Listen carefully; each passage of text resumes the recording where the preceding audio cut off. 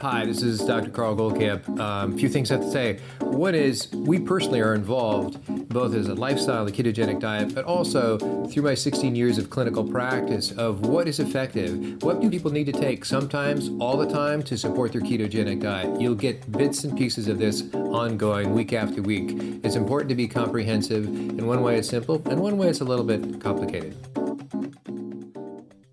Hi, this is Dr. Goldkamp, and welcome back to another episode of the Keto Naturopath. I think you're going to enjoy today's session because I'd like to go over my experience with working with Dr. Westman at the Duke Medical Center and the patients that he sees specifically in the lifestyle center at Duke, treating patients primarily for obesity. But having said that, the reason I hesitated for a second is because of the 28 or nearly 30 patients we saw yesterday, and they were all return, except for one, they were all return patients. Previously, I was there for first office visits, and they are different. These were follow-up, pretty straightforward, checking in with patients, taking some measurements, waist hip measurements, and some patients have been coming back for a year and a half. Others, it's their first or second month. And so the process is important, and looking at some of the nitty gritty. So I'd like to start with that, and then we can reflect on both the process and the patients, and a lot of remarkable things came up. So in the course of seeing patients there, the process is they come in, they're in a room, of course, and we come in and see them.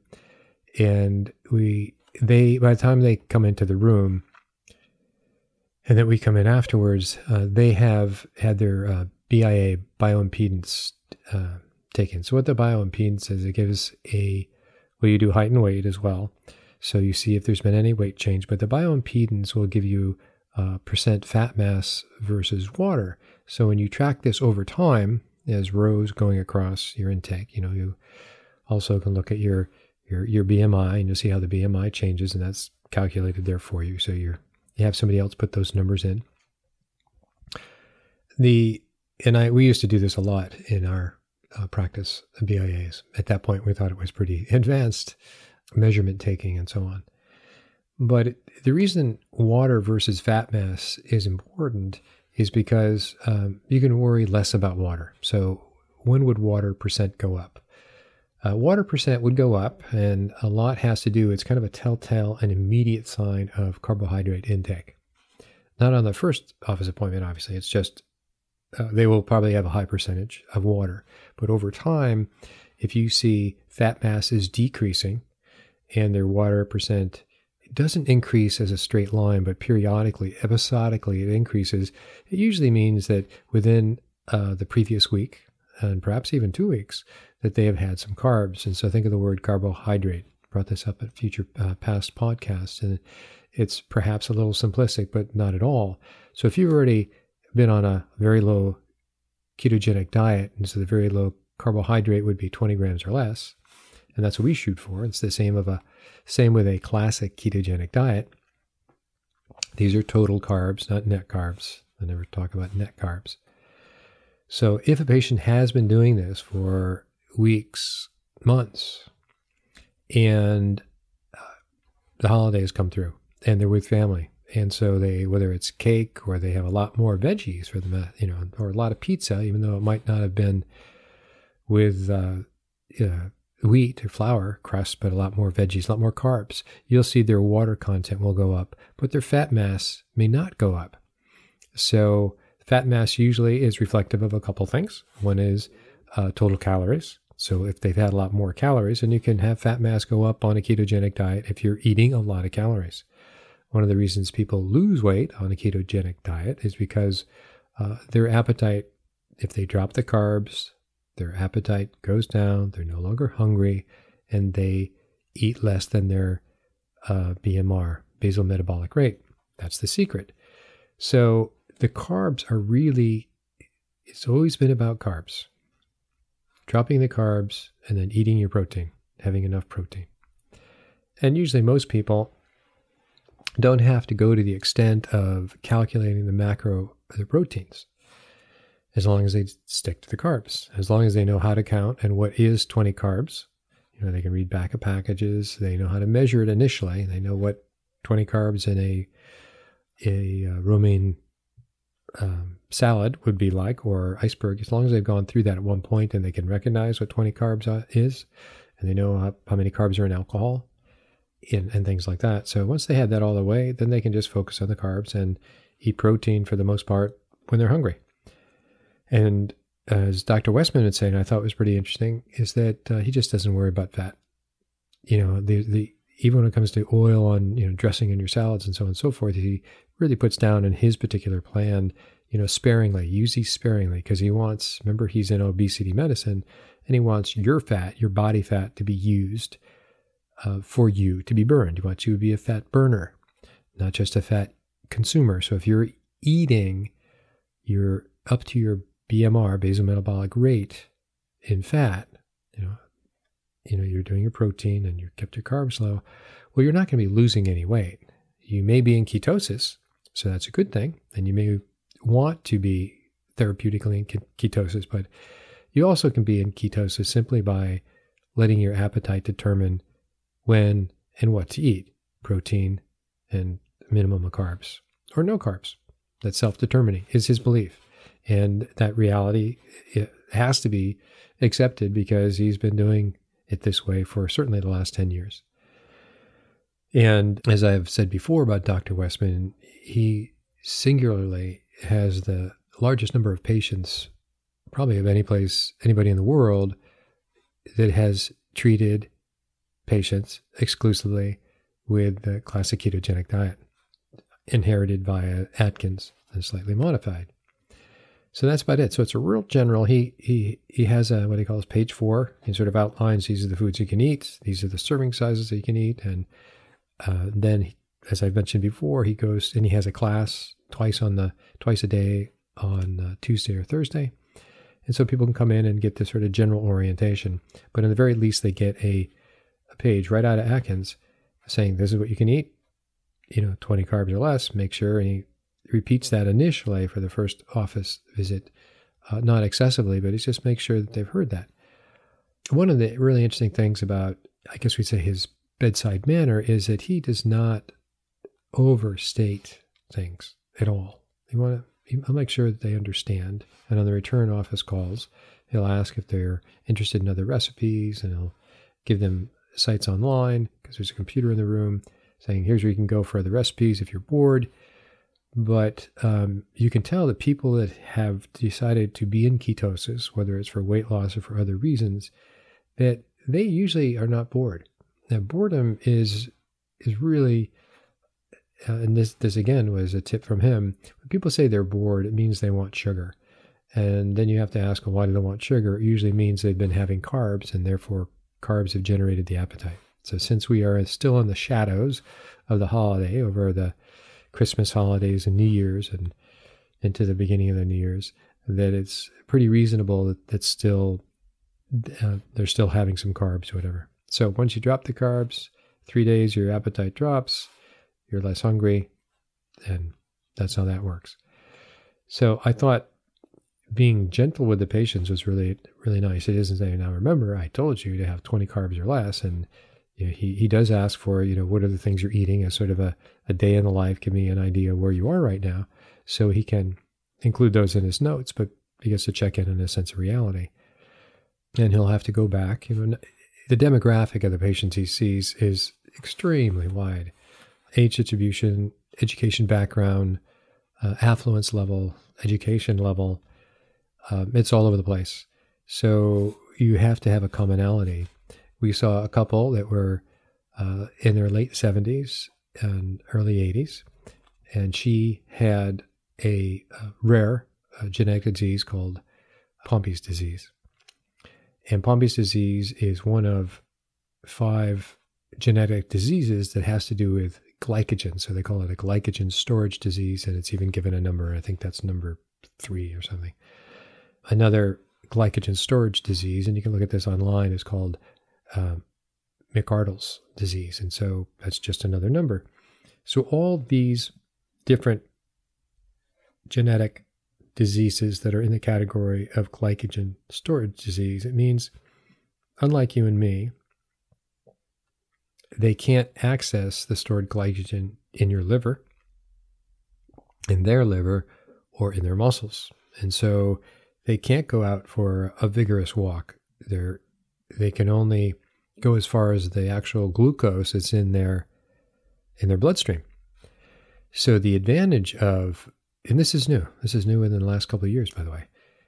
And as Dr. Westman says, he's not the one that thought of it, but it's been, people got in touch with him, primarily out of the UK, that there's an organization called McArdle's, or Glucose Storage Disease People, and they took it upon themselves to adapt a ketogenic diet, correctly thinking that they could become a fat burner, that is, have ketones high enough in their blood that would feed the muscles. So consequently, these people that could not go out for a vigorous walk, they call it your second wind.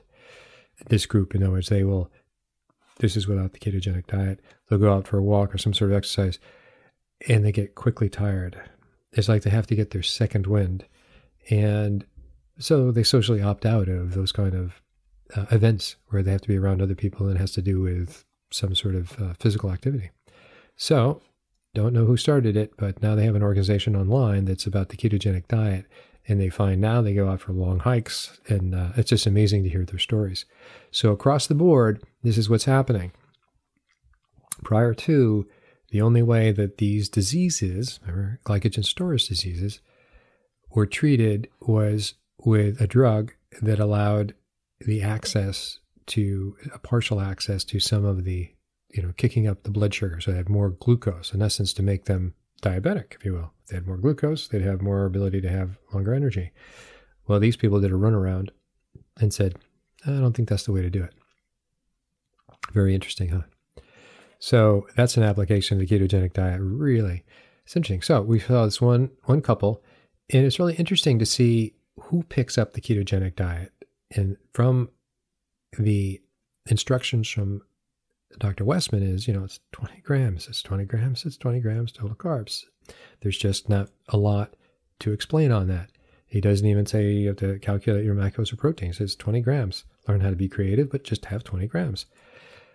The more educated people, perhaps too educated, perhaps too affluent, I don't know, would make this such a problem. Well, does that mean I can have cauliflower soup? Well, because it said cauliflower on it, it's like, well, how many grams of, they still had yet to get down to calculating what their carbs were. So they're struggling. And so they didn't see a lot of improvement. And that was interesting. And yet, a totally different example was a young man, 27, who had weighed 15 months ago 415 pounds. At the time of this particular appointment, he was down to 200. He's 6 feet tall. He was down to 250 pounds. He had he was not diabetic. He had some elevated blood sugars in his history, but he was so focused. I would have thought he was like a serious student, or, he really had this penetrating focus about him. And, I listen in on the appointments. I get to ask a question or contact the patient or whatever. So in the end, I said, so you've obviously done a lot of work. I said, how did you happen to come to this particular approach? He actually was born and went to school in Durham, and he was now working at Duke University in the athletic department. I assumed, given his size and his girth and his musculature, that he must have been a football coach or something like that. I said, no, he's kind of a janitor, works out the athletic events. And he said, I just didn't know about it. Somebody pointed me in this direction. I looked into it, and here it was right in front of me, and I just never heard of it before.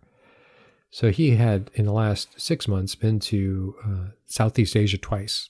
He knew Singapore, parts of Indonesia, and parts of Thailand, and he's going to go back for his third time, I guess, in his next break from school, from work at school. And what I got out of watching him and talking to him is that this I haven't even told you the whole story yet. His ability to break down this wall of fat for him, being obese, taking care of it with almost no effort, it then led him to break down other walls. He's no longer a local yokel. He's Mr. International, Mr. Cosmopolitan, and he's very eager to go back and learn other languages. It's like, it's a dramatic change by realizing that he didn't have to be that guy. So back to his story, he said he was so obese when he was young. In second grade, he remembered being at least 200 pounds. So 200 pounds in second grade. They prohibited him from playing peewee football because he was too big. I don't know if he was too big and he'd hurt other kids. They landed on him, but he couldn't play sports because he was too big. So right now, the last time he weighed 250 pounds was in grade school. So think about that. His whole life had been defined by being a big, heavy guy. And suddenly it's like the mind and personality and the little guy, he's not a little guy at 6 feet, as I said, but the smaller person that was inside the bigger person really got a chance to realize himself, to actuate themselves. So it's an amazing story, I think. So if you just talk to him, he's not stuck on himself at all. He sees this. He's almost at his goal. He'll be down to 200 pounds probably in the next 6 months, and there he goes. Which brings me up to another point in working with Dr. Westman. There's no like a goal. He doesn't put goals out there in front of people. He says, you just keep on, and your body will eventually find out where it wants to be.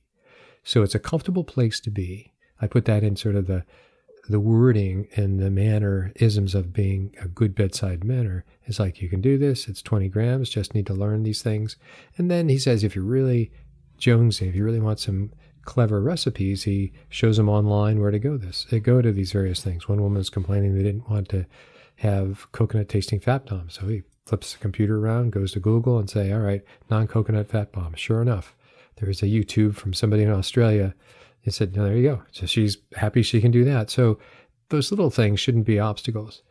Meanwhile, you have other people that have been coming on and off for the last couple of years. I mean, you have all the history of all the visits they've had, so you get to see how the numbers increased, decreased, or didn't change at all.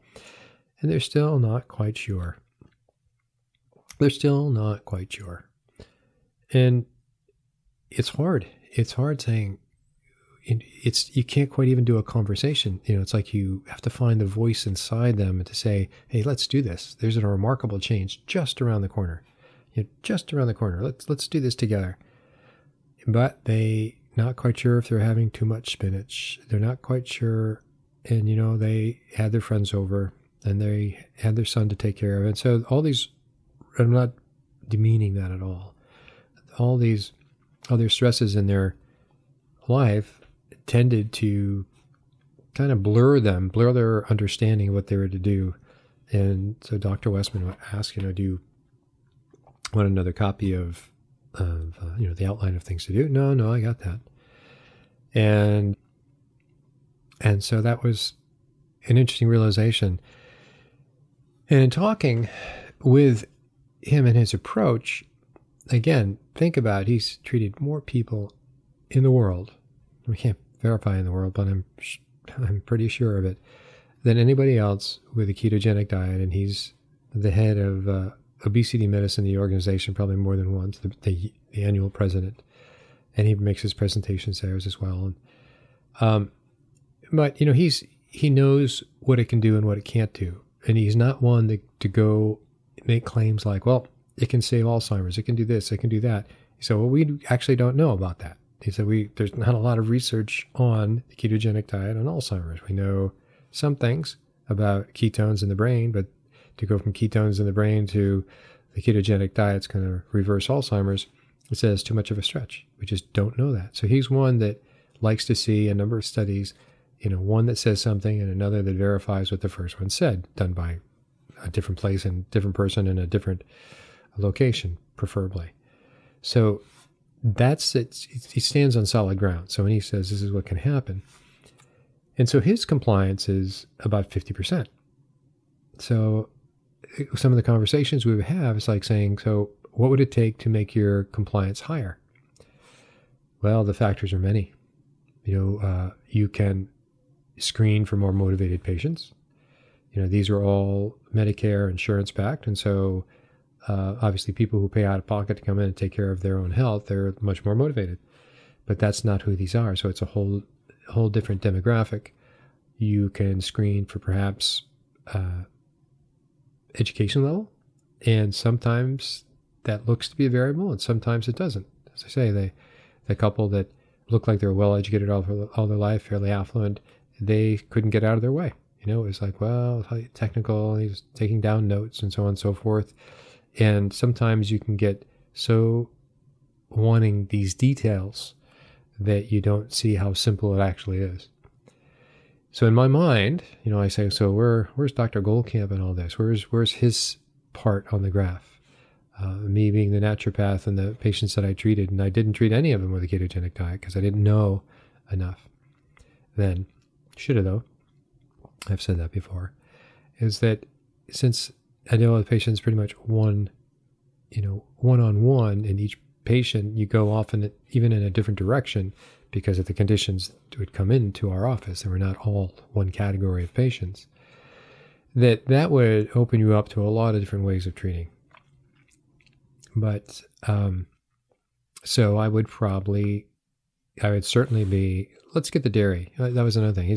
He has no problem with dairy. He said, yeah, you could take it out. And he does have that recommended, but he doesn't want people to think about getting rid of dairy at the cost of not doing 20 carbs. So the reluctance of overemphasizing, well, if you got rid of dairy, you feel really good, and all these other things would change your life, that would keep people from doing the 20 carbs. And so, as I would say when I would talk to him, the 20 carbs is the elephant in the room. If you can get people to do the biggest thing that's the biggest obstacle to cure in their life, whether it's weight or neurological disorders or before surgery or after surgery, rehabilitation for whatever, that is the biggest thing you could do, is to get your carbs down, period, because it's going to affect all these other factors. Yes, your ketones are going to come up and they have their whole anti-inflammatory aspect. But when we talk about the ketogenic diet, it inherently becomes, but it is not prescribed, it is not described as a calorie-restricted diet. But it becomes a self-induced calorie-restricted diet because your appetite is dropped. So at some point, we think of obese people, and he generally recommends, getting on a multi. Actually, I just seen that in the class. He didn't remind anybody of, taking, he just, it's there in the paper, and he feels people are going to do what they're going to do, but he wants to make sure that they're doing the 20 carbs. So these other things you can do, but back to the compliance factor, in dealing with a large group of people, that they're all good things to follow. You could follow genetic maybe predispositions, or you could follow nutrient deficiencies, but those are pretty sophisticated things to address. Maybe way down the line afterwards, like maybe this 27-year-old, but look what he did. For in a year and a half, he just totally changed his life, and he just did the 20 carbs. And now he goes on and watches everybody use YouTube, and now he's into intermittent fasting and so on, and improving his own life. So that's pretty interesting. So you don't know who's going to pick it up. You don't know why they're going to pick it up. So back to me sort of superimposing myself into that situation, I would say, depending on the engagement of the patient, I would probably see if I could add in various other things. So when I'm in a coaching group, I kind of make it demanding. I do ask for people to calculate their macros and start at the 20 total carbs. And I do hold their hands for that. I think once they get those things out of the way, and for 4 weeks, if you can be the tough guy, the tough doc, saying this is what we need to do, if we don't get there, then nothing else is going to happen, well, then you've made it pretty intuitive. They can look at a piece of meat and saying, yeah, I'm hungry enough to eat the whole thing. Okay, great. They're going to find out that basically their appetite really doesn't go beyond eating more protein than 1.5 grams per kilograms of body weight, plus or minus that, and they're not too worried about it. And some people, that's it. They kind of get more and more simple in their diet. Others are looking for fancier and fancier diets, and fat bombs and so on and so forth. So in regards to fat bombs, they're kind of a good transition for people looking for something sweet that obviously is better than.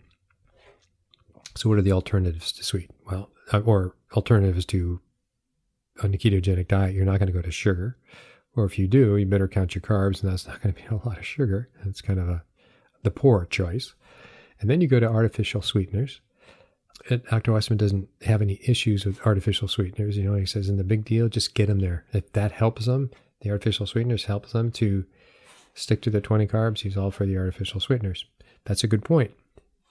In terms of my hand-holding approach, I would say, let's not do the artificial sweeteners. I put stevia at the top because that's one that works for me. It doesn't work for other people. And I would go down a list of the ones that are least deleterious, least bad. And we know that there's many bad ones out there. So I would make that issue with them and saying, here's where you can experiment. But I think the Weissman approach is quite valid. I think that's, can you imagine the freedom you would have if somebody said, just do it. Who cares about the artificial sweetener? Just do it. I'm fine with that. It's not in my group that choice to make, but on the one-to-one where I don't have to sort of carry that general population, I would say, let's not do this. I'd push them as much as I could, but try to maintain the compliance. If I thought the compliance was going to collapse, then I'd have to regress. And certainly, my dairy position on that, and I think that would make a tremendous change, but I don't do that first. I want to make sure they got their 20 carbs. Just log it. And once they get there, then they'll understand we can pull something away for a period of time and then reintroduce it. Not everybody has a bad time with dairy when they reintroduce it. Lucky them. Most people do. So that was some of the approach differences in terms of cases that we saw. And, it is tough. And, if we really want to drill down and have a very expensive, comprehensive program, we would look into nutrient deficiencies on a per person basis and get special tests for that. We would look at genetic predispositions of certain things and make sure that those are covered. We would make sure that they would have call it a comprehensive multiple vitamin. It might even be more specific than that on a nutritional basis. So those are places that we can go to plug into this. We would also certainly go to look for labs. He would do labs too, but they have a great software. Any lab these guys, the patient had in the last 24 to 5 years, it would connect to it. So he could go and he has all the labs right there. And he would then say, if somebody hasn't had basic lab work in 5 years, let's go get some basic lab work and prescribe that. And off and away they go. But usually that's not a problem because they have access to everything. So going over those labs and making sure that they have some good labs, we would probably differ on vitamin D. I think that vitamin D is something. Do I know firsthand that it saved so many people's lives? No, I don't, but I know people felt healthier on it, and I certainly tracked it long enough and realized people low in vitamin D don't have a great life. People I've seen too high. People get too overeager by just one thing. It can happen with anything. It happens a lot with vitamin D. But there is something to vitamin D, being in a range that's 40 to 60. I think it's nanometers per deciliter, but 40 to 60 range in terms of American, U.S. Units, measurement units. So in terms of measuring ketones or patients that he has, almost never. If he might do a spot check and say, hey, or tell a patient, go out and get some strips, some urine strips, because he just wants them to cross the bridge. If he knows he gets some urine strips and gets them started into ketosis, some ketones, that he doesn't care strips versus blood versus, he says there's difference, but just get it started. So I don't think anybody measures their blood ketone levels. If they're already diabetic, type 1 or 2, then they're already measuring their blood glucose levels, and that's good enough for him. With the whole idea is compliance. You add too many variables to a patient's consciousness, I would say, unless they're in a really dire situation, that they're just not going to do it. It's like overfilling a cup of water. That's it. They'll forget the good parts of what you were trying to teach them. And that is interesting. So that whole little thing about compliance, how can you make things more compliant? And he's a very interesting physician to be around because they're starting a whole combination of heal clinics to get the word out. He and Jackie Eberstein, and that's pretty impressive. He's also involved with Adapt Your Life, which is making certain keto foods. And the point, especially in his practice, the people he's seeing, is that it needs to be easier. They need to have something that's a good source of a processed food. And as much as he talks about chicharrones, so now there's even chicken skin, what we call chicken skin crackles. Those things are good. They end up being like the potato chip substitute for people on keto. But in the real world is that people actually do have a lot of processed foods. They don't all go home with fresh veggies or meat or chicken and just go cook it and that's it. And so given that reality, you have to work in their reality to make it better. Fat bombs are something that are brought up, but certainly nothing that's really focused on. He sees that kind of as a transition of helping people get over the whole sweetness thing. But the rule for the most part is that once you drop carbs, your appetite drops a lot. Your desire for sweetness drops a lot. But he listens to words like "I'm bored," and then he says, "Oh, somebody's having a sweet tooth." So that's the hack, if you will, of the understanding of what boredom means. They want something sweet, exciting, sexy. So I think I've covered most of what I wanted to see: patient scenes, the process, results. So the process is kind of a bedrock process. It's certainly something you can build upon on an individual basis if you want to be much more specialized, and people do. You can tell that. However, you really need to make sure that this is the first step that is committed to and is sustained to and is continued with. That if you do that, then you've made a big change. And if people can see the change, like that 27-year-old guy, that they're going to go on and make other changes in their life because you just opened a door. But if you brought in too much stuff and they never got to see too much stuff being requirements that you brought in, maybe you were such a smart guy and you talked about all these fancy things and they just left confused. So have them comply, monitor the fact that they're doing it in a friendly manner, and then after that period of time, you can build on it. And not everybody gets cracking on it at all. Some take it very seriously, and it's hard to know where that magic comes from.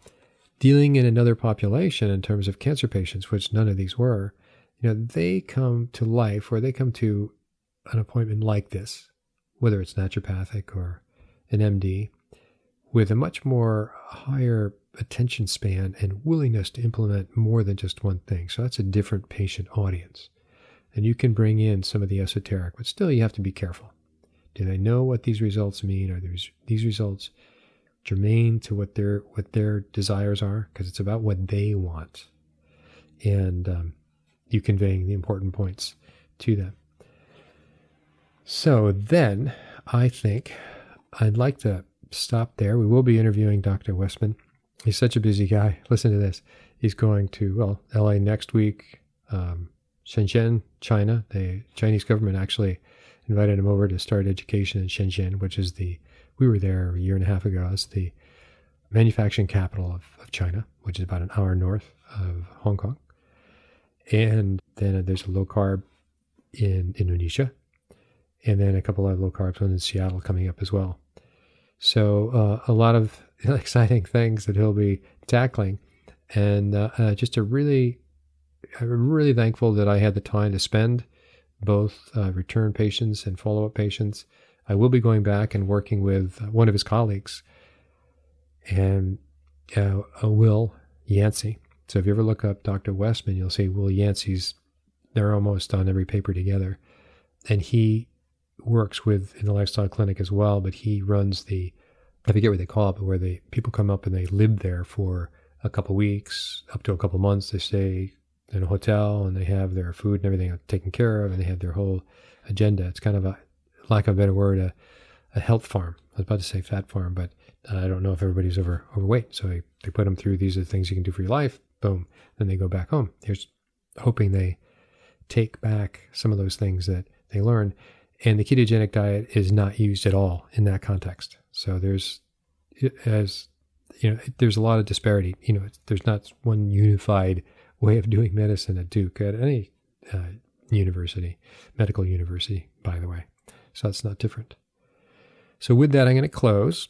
And I thought that was really important insights to share. And next week, we have a number of podcasts coming up. Stephen Cunnane, I'll be interviewing, and Heads Up Health, and Keto Mojo, and all these things. So interesting things to listen to in the future. Thanks for listening today. And again, I encourage you to keep sending the questions to Dr. Goldkamp at ketonaturopath.com.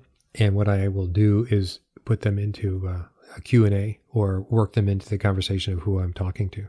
Okay? Till next time. Bye-bye. Thanks for listening. For anybody who has any questions, feel free to contact me on our Facebook group, Keto Naturopath. Same name as our podcast. I'm open to any questions, and we plod through the good and the bad, the difficult and the easy, week after week.